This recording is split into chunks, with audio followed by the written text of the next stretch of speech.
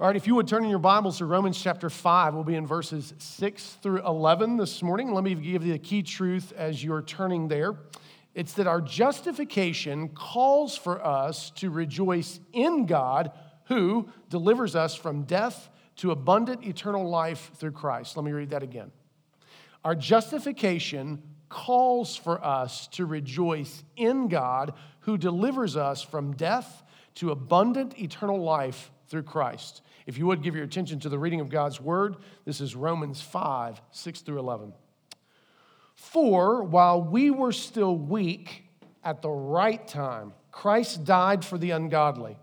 For one will scarcely die for a righteous person, though perhaps for a good person one would dare even to die. But God shows his love for us in that while we were still sinners, Christ died for us. Since, therefore, we have now been justified by his blood, much more shall we be saved by him from the wrath of God.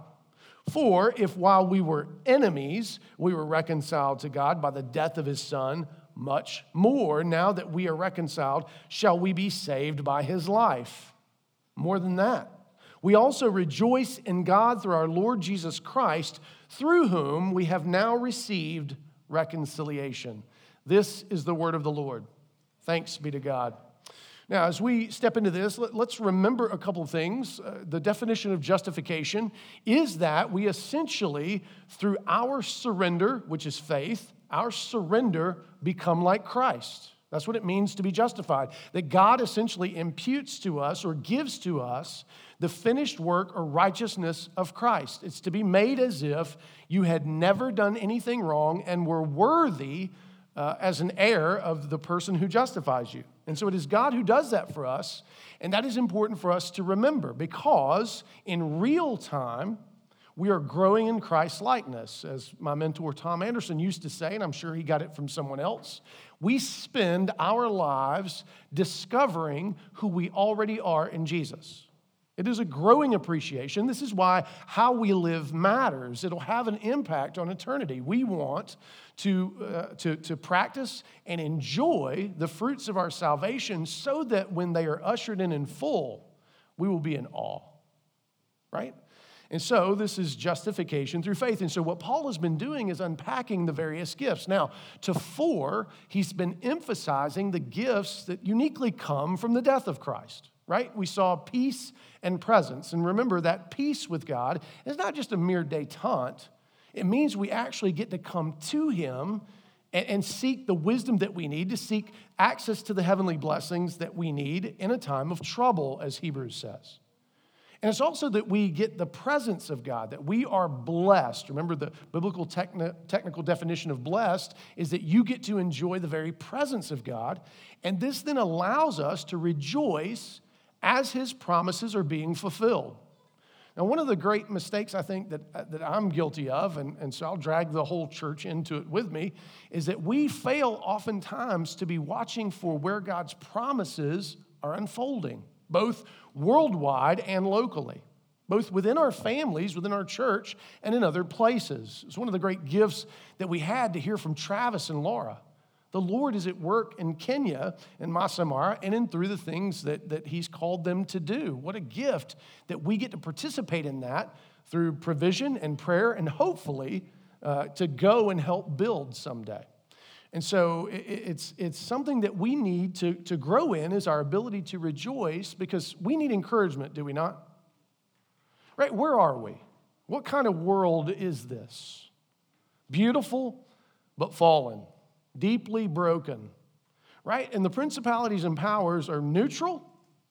No, vehemently against all that is growing in Christ in you, right? So it is important that we recognize in a broken and a fallen world, we need encouragement, and one of the places we could gain some is by first understanding where God's promises are coming true. The other place where we get to rejoice because of the peace and presence of God given to us in and through the death of Christ is suffering. Suffering is character shaping. It is one of the ways in which we grow particularly into the image of Christ and something that we should not be masochistic about, right? There's a realistic, like, suffer well, grieve well, lament these things, but at the same time recognize the glorious hand of God to transform that which was meant for evil into greatest eternal good. And now we're going to see how we are assured of all of that for eternity. You may say, well, why would Paul break it up like that? Well, think about how you struggle. How many of you struggle just feeling that you are just at peace with God at all, much less for an eternity? How many of you struggle to even recognize the presence of the Lord and His promises being fulfilled?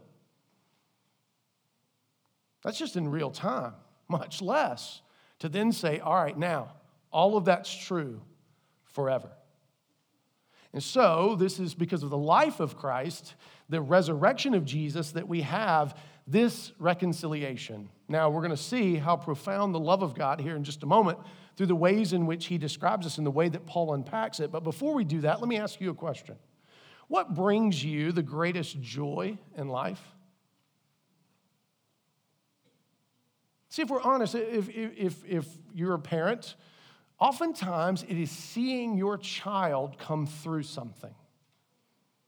To struggle and come to learn something and come to appreciate something. It's interesting. We actually recognize that struggle does in fact help shape character.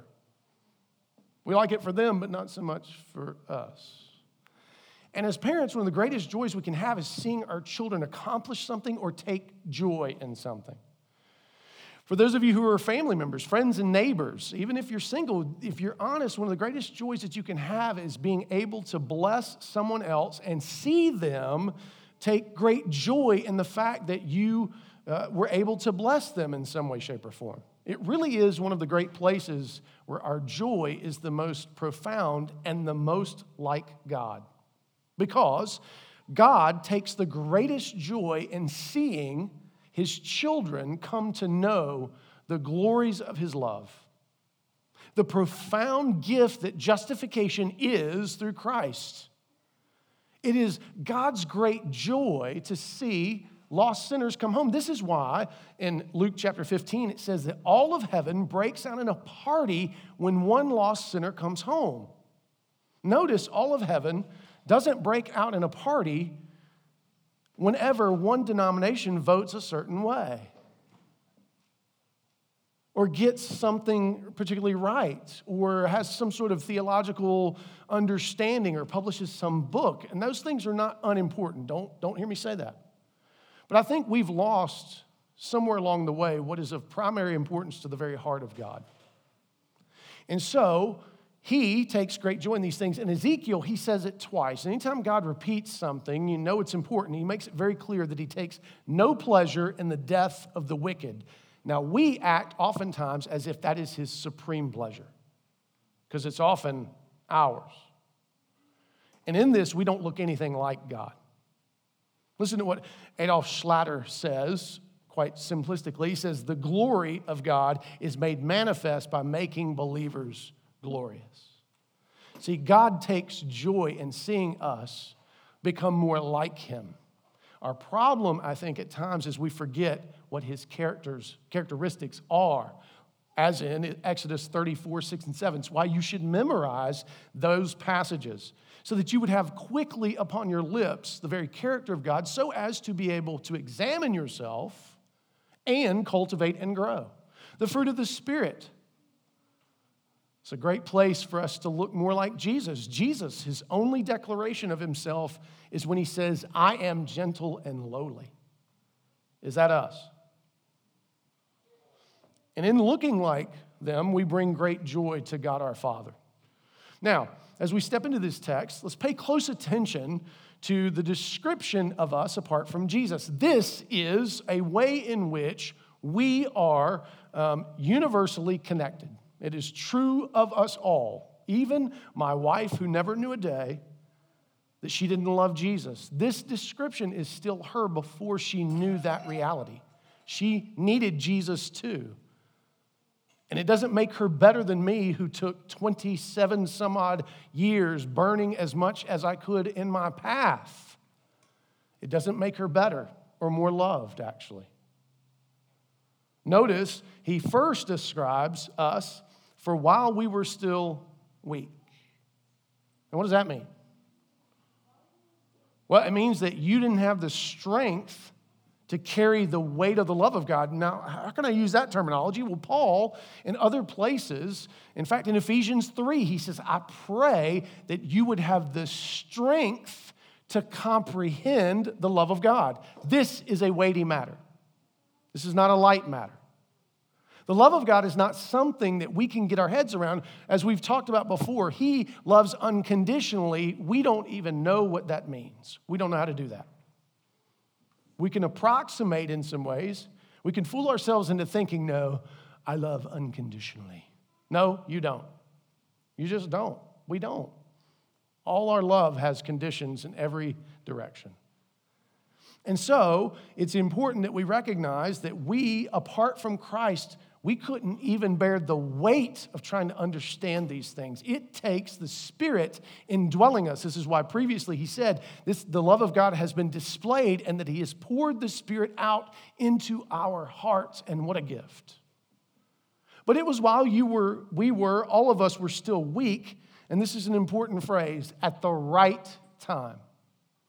Christ died for the ungodly. Not only are we weak, we also don't look anything like God. That's what it means to be ungodly. That means you look nothing like him. You don't display any of his characteristics. But it was at the right time. Now, what does that mean? Well, we've also heard in another place in the Gospels that it was in the fullness of time that Jesus came and died and rose again. Now, what does that mean? It means that there is no plan B. It means that Christ was always the king from before the foundation of the world. That Christ was always going to be the answer to our ability to relate to the Lord our God. That Christ came according to God's plan. We are not being saved from him. We're being saved to him and by him. That's really important because I think we lose that narrative frequently along the way, don't we? And so, as it goes on, we've now been described as weak and ungodly. He goes on. For one will scarcely die for a righteous person, though perhaps for a good person one would dare even to die. Let me pause here. Now, this is where he's going to show us that, in fact, no, your love is not unconditional. You would not lay down your life for who you say you would lay down your life for, especially given the circumstances. Given various circumstances, you might. And he says here, there's a couple of different things. You might would die for a righteous person. That just means somebody who benefits you and those around you. You might would if there was a righteous person and so if you would only die for a righteous person, is your love not conditional? What's the condition? If I'm going to die for you, you better be righteous. Meaning you better be of benefit. And in this economy, it goes on, and it says you might even a little bit more die for someone who was good. Now, for Paul, the difference between righteous and good is that righteous people essentially do what they do because it's the right thing to do. Good people do what they do because they want to bless others. So he says, and you would die a little more for someone who was good. Again, is that not conditional? I'll die for you if you've done some things for me. I promise you, I'll lay down my life for you if you've been of benefit to me. Now notice the difference between us and God.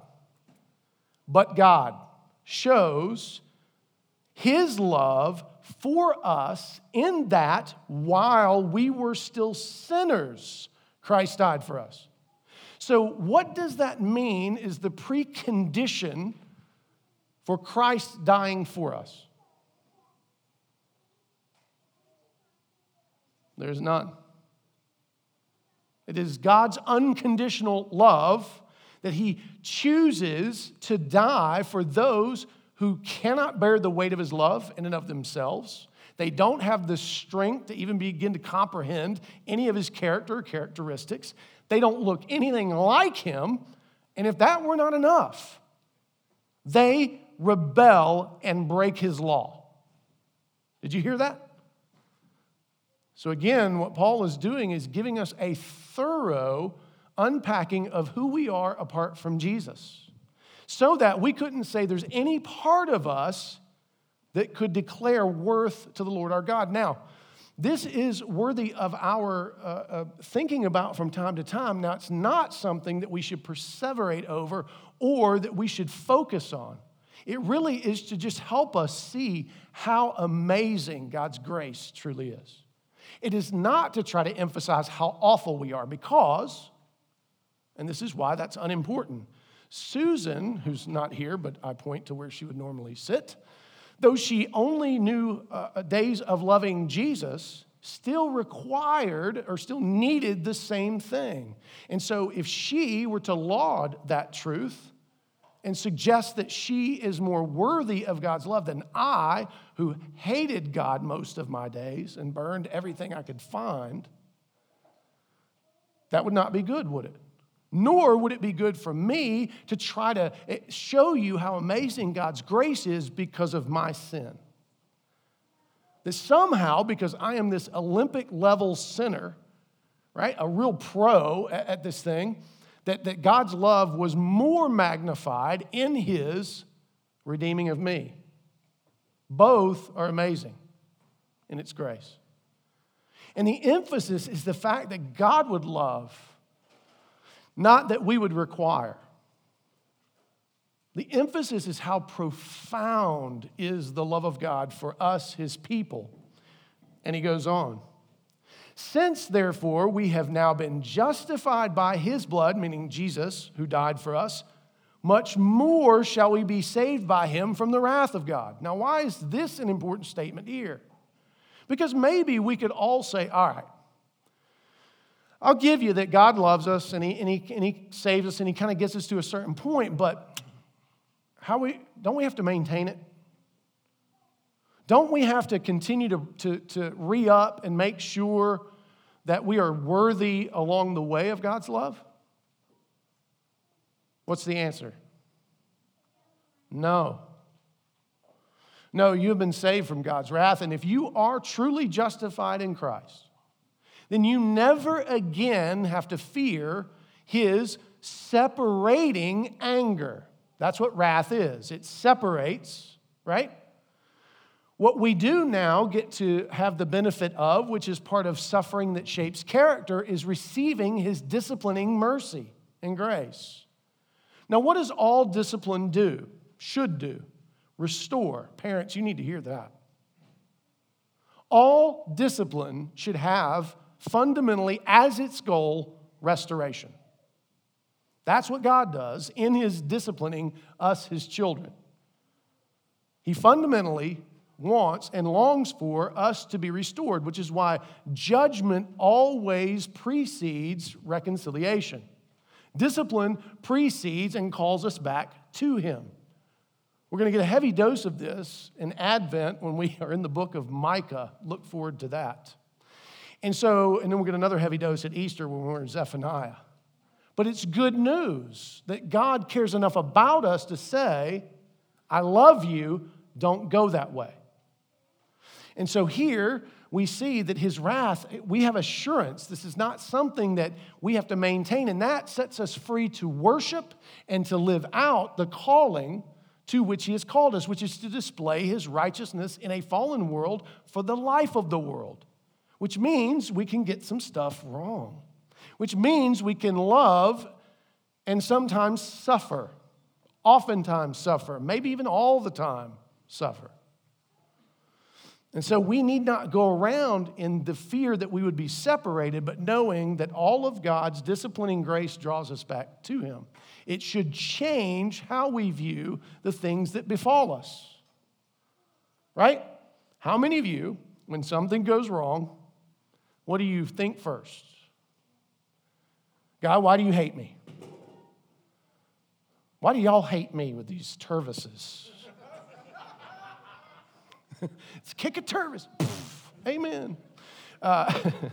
Could we get some just foam wrap drink covering things? We're going to get some free ones and pass them out. So how many of you, when something goes wrong, you think, God, why do you hate me? What did I do? What did I do to deserve this suffering through which you are about to shape me further into the image of Christ? You ever say it that way? You should. Because usually what we say is, what did I do to deserve this suffering, which I don't see any meaning for and doesn't make any sense to me, and I can see no good coming from? As if our limited view of things is not the problem. What this says to us is that we need not talk that way anymore because we are beloved. We will sometimes. And this is where we got to love each other well and gently help point us back to the gospel. We're going to lose the narrative from time to time. We're going to think that God hates us. But this text reminds us, no, in Christ, that is no longer your fear. And he goes on. For if while we were, and he hits us with the fourth one, as if there was any room left, not only are we weak and unable to handle the love of God in and of ourselves, not only are we ungodly, look nothing like God, not only are we sinners who are rebellious to his very law, as if there was anything else to describe us, while we were enemies, meaning we hate him. We are opposed to him in all of his being, left to our own devices. So it says, for if while we were enemies, we were reconciled to God by the death of his Son, much more now that we are reconciled, shall we be saved by his life. So Paul is saying another great eternal gift from your justification is not only that you have the presence and peace of God that allow you to rejoice in the fulfilling of his promises and your suffering, you also now have eternal security, assurance that is eternally true. You are eternally reconciled to God. Now, this is important, isn't it? Because, again, these are the places where we struggle. These are the things we forget. We have abundant eternal life. I've said it before. You are now in Christ an eternal being. The clock doesn't mean the same thing for us as it does for others. We don't chase it in the same way. It's no longer Pharaoh to us. It still ticks. I'm still getting older. I'll be 49 on Tuesday, right? I got this thing, I've started saying fit by 50. I figure if I say it enough, it probably happens, right? You ain't got to do anything. You just say it. It's magic. But the clock still ticks, and the pounds still add up, and the knees begin to waver, and the hands begin to shake. But that is but limit that helps us appreciate the abundant eternal life that we have guaranteed in Christ because of his finished work, because we are justified. Amen? And he goes on. More than that, we also rejoice in God through our Lord Jesus Christ, through whom we have now received reconciliation. Meaning we have been completely restored in relationship with God our Father, and that is a bond that can never be broken. This is the reconciliation that must serve as the foundation for all other reconciliations. This is the only way in which you are going to be able to even come close to loving somebody that is different from you, that thinks differently than you, that is opposed to you in some way, shape, or form. It's the only way in which that becomes possible and fruitful, really. And not just for the now and the not, but not just for now, but also for the not yet. That the glorious vision in Revelation 7 would be true because of how we have loved those who look so differently than us. Because we recognize that when we were weak, God loved us, providing the fullness of the strength of the Spirit, that when we were ungodly, he provided the fullness of the righteousness of Christ so that we would look like Jesus, that when we were sinners, we actually would be able to have kept the law in Christ and now are able to please God in the power of the Holy Spirit, and that while we were enemies, he made us not just friends, not just acquaintances, not just neighbors, but family. Now, if that's true of us, him toward us, and we are now ambassadors of this exact reconciliation. Thank you, amen. We're ambassadors of this reconciliation. Listen to me. Listen to me. I need you to clue in. Then how should we treat those we have deemed weak, ungodly, sinful, and enemies? Now, did I just do a parlor trick on you? Am I saying something that Scripture's not saying? Does Scripture, in fact, call us ambassadors? Does it? And what does that mean? That means you're a representative of a message that is not yours. And it is not for you to change in some way, shape, or form to suit your neurosis or their neurosis or the will of the age or any of the things at current. It is not to be contextualized such that it changes it. You're an ambassador. Ambassador of what? Judgment? Show me where it says that.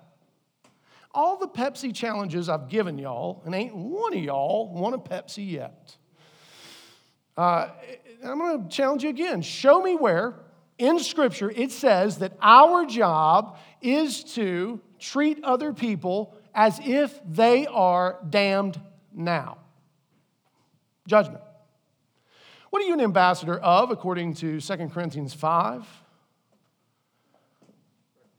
Reconciliation. All right, now, all right. What kind, though?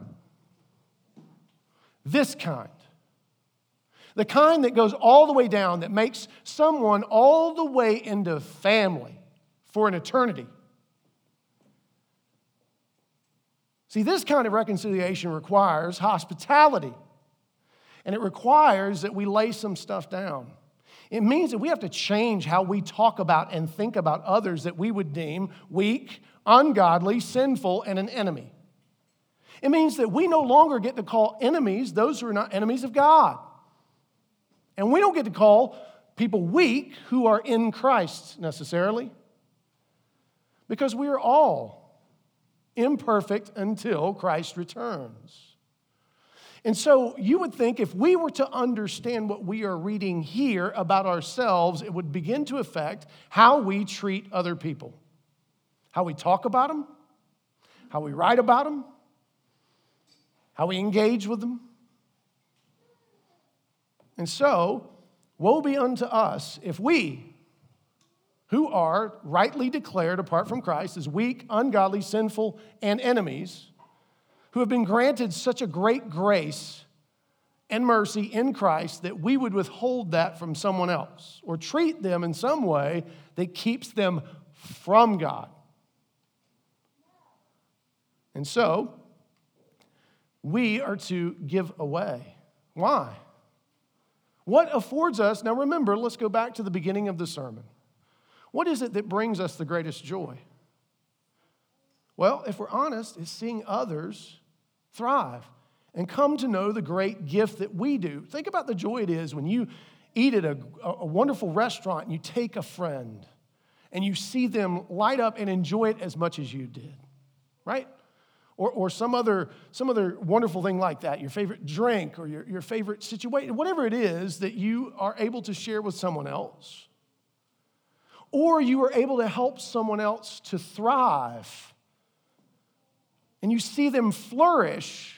What a gift it is. What a great joy it is for us to be able to see that. Well, if that's God's great joy, then why are we functioning in a way that is robbing us of that very reality because of the way we think about other people? The way we diminish them. Yes. What is an enemy of God? How do they function? What would you expect from them? You expect them to respect your ability to talk to some invisible being in great hopes of some promise they've never heard? You would expect them to want you to be able to freely declare that every knee will bow and every tongue confess? Would you expect them to appreciate your biblical sexual ethic, which says, no, you can't do that? And no, you shouldn't declare that. You expect an enemy of God to respect you in that? See, you don't understand the gravity of the situation if you think that way. And if you want to see them change, you ought to know they're weak. How can they carry these kinds of weights without the redeeming work of Christ? We barely can. How can they respect something they hate? Well, we shouldn't hate it. You're right. But how are we going to help them get there? And you may be saying, this sounds like a bunch of frou-frou weak nonsense. No, actually what I'm talking about is the hardest thing I've ever talked about. To love the weak, to love my enemies, to love those who hate the God who loves me and that I love, and that, by the way, is the totality of my job. You think that's easy? Not even close. That's the hardest thing, and I don't really like it either. I'm good at being snarky. If sarcasm were a spiritual gift, I might be one of the more talented people in this room and have a wonderful following of hateful people on the internet. But that ain't what it is. It is hard. What's that? Yeah, I owe you $5. But that's not what we're called to do. And I'm not trying to make something, this isn't easier. This will cost us to try to look like Jesus. You know what happened to him? And you think that Satan has any interest in treating his followers any less? But this is what we are given. This is our mission and calling. Now, we have to work that out. It's not easy under every circumstance. And I'm not suggesting we're just going to give everybody a hug. No, that's not what I'm saying. And that's not what everybody needs. Trust me, I know. But what I am saying is, if we are going to live out this justification to which we have been entrusted, and so great a gift, the fullness of the Spirit in our hearts, and to come to know the fullness of what God has for us in His love, we must go this way. Listen to what John Stott says about this passage. He says, if God has already done the difficult thing. Well, what's the difficult thing? To save someone who hates Him. To turn someone who is His enemy into a child of His own and love them. And they love Him in return. That's the hard thing. All right, so if God has already done the difficult thing, can we trust Him to do the completely simple thing of completing the task? Can He not bring us all the rest of the way home? If He got us through the eye of the needle of hatred and weakness and ungodliness and sinfulness, how much more can He do in bringing us the abundant eternal life in the resurrection of Christ? If God has accomplished our justification at the cost of Christ's blood, much more will He save us, His justified people, from final wrath. Again, if He reconciled us to Himself when we were His enemies, much more will He finish our salvation now that we are His reconciled friends. These are the grounds on which we dare to affirm that we shall be saved. So what causes you to at times fear that God is wrathful toward you? Each of you needs to wrestle with this question. Because there are times that we do pause and say, God, why do you hate me? That's wrath. God, why have you forsaken me? Those are not bad questions. It's just, where do you go with them? What do you do with them? What do you conclude? But even better, that's going to help you with that question is, what helps you to rejoice in God, who you are saved to and by, to whom you have been reconciled in abundant eternal life through Jesus? What helps you to rejoice in Him? And then long for what it is that He has entrusted to us as ambassadors of His eternal reconciliation. Do we trust? Do we believe that God can still save weak, ungodly, sinful enemies. Do we believe that? What would it look like if we lived like we believed it? How would it change how we treat others? How would it change how we pray? What we long for, what we desire, right? How would it change what we prioritize? So that is the question for us. So Romans 5, 6 through 11 teaches us that our justification calls for us to rejoice in God who delivers us from death to abundant eternal life through Christ. And he does so that we would become ambassadors of that reconciliation. This is why we are still here. Not to maintain a museum for the future, not to maintain the relics and the fossils and the other dead things so that others could study them at some point in the future with no movement whatsoever of their own hearts. No, we are keepers of an eternal flame. We are those who declare life and life more abundant. We are those who invite to the table the weak, the ungodly, the sinful, and the enemies of God.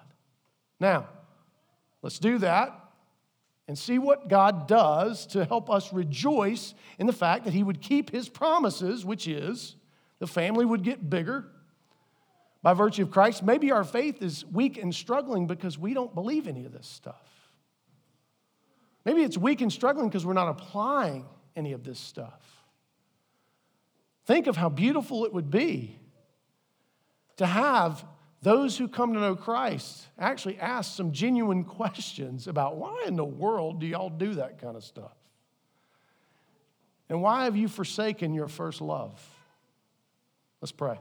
Father,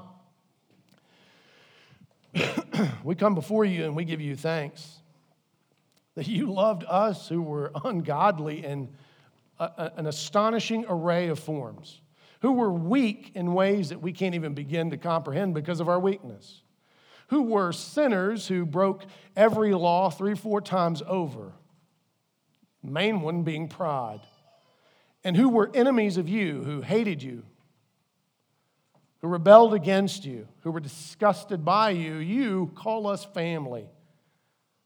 Thank you, Lord.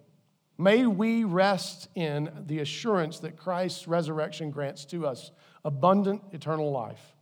And now, help us to participate in what brings you the greatest joy, what causes heaven to break out in a party, which is to love those who are described as weak, ungodly, sinful, and enemies. That is the hardest thing any of us will ever put our hand to. May we rely upon the fullness of the Holy Spirit that indwells us. May we frequently come to you to stand in your presence to receive what we need in a time of trouble, both mercy and grace. May we look like Jesus in how we love. We pray this in Christ's name. Amen.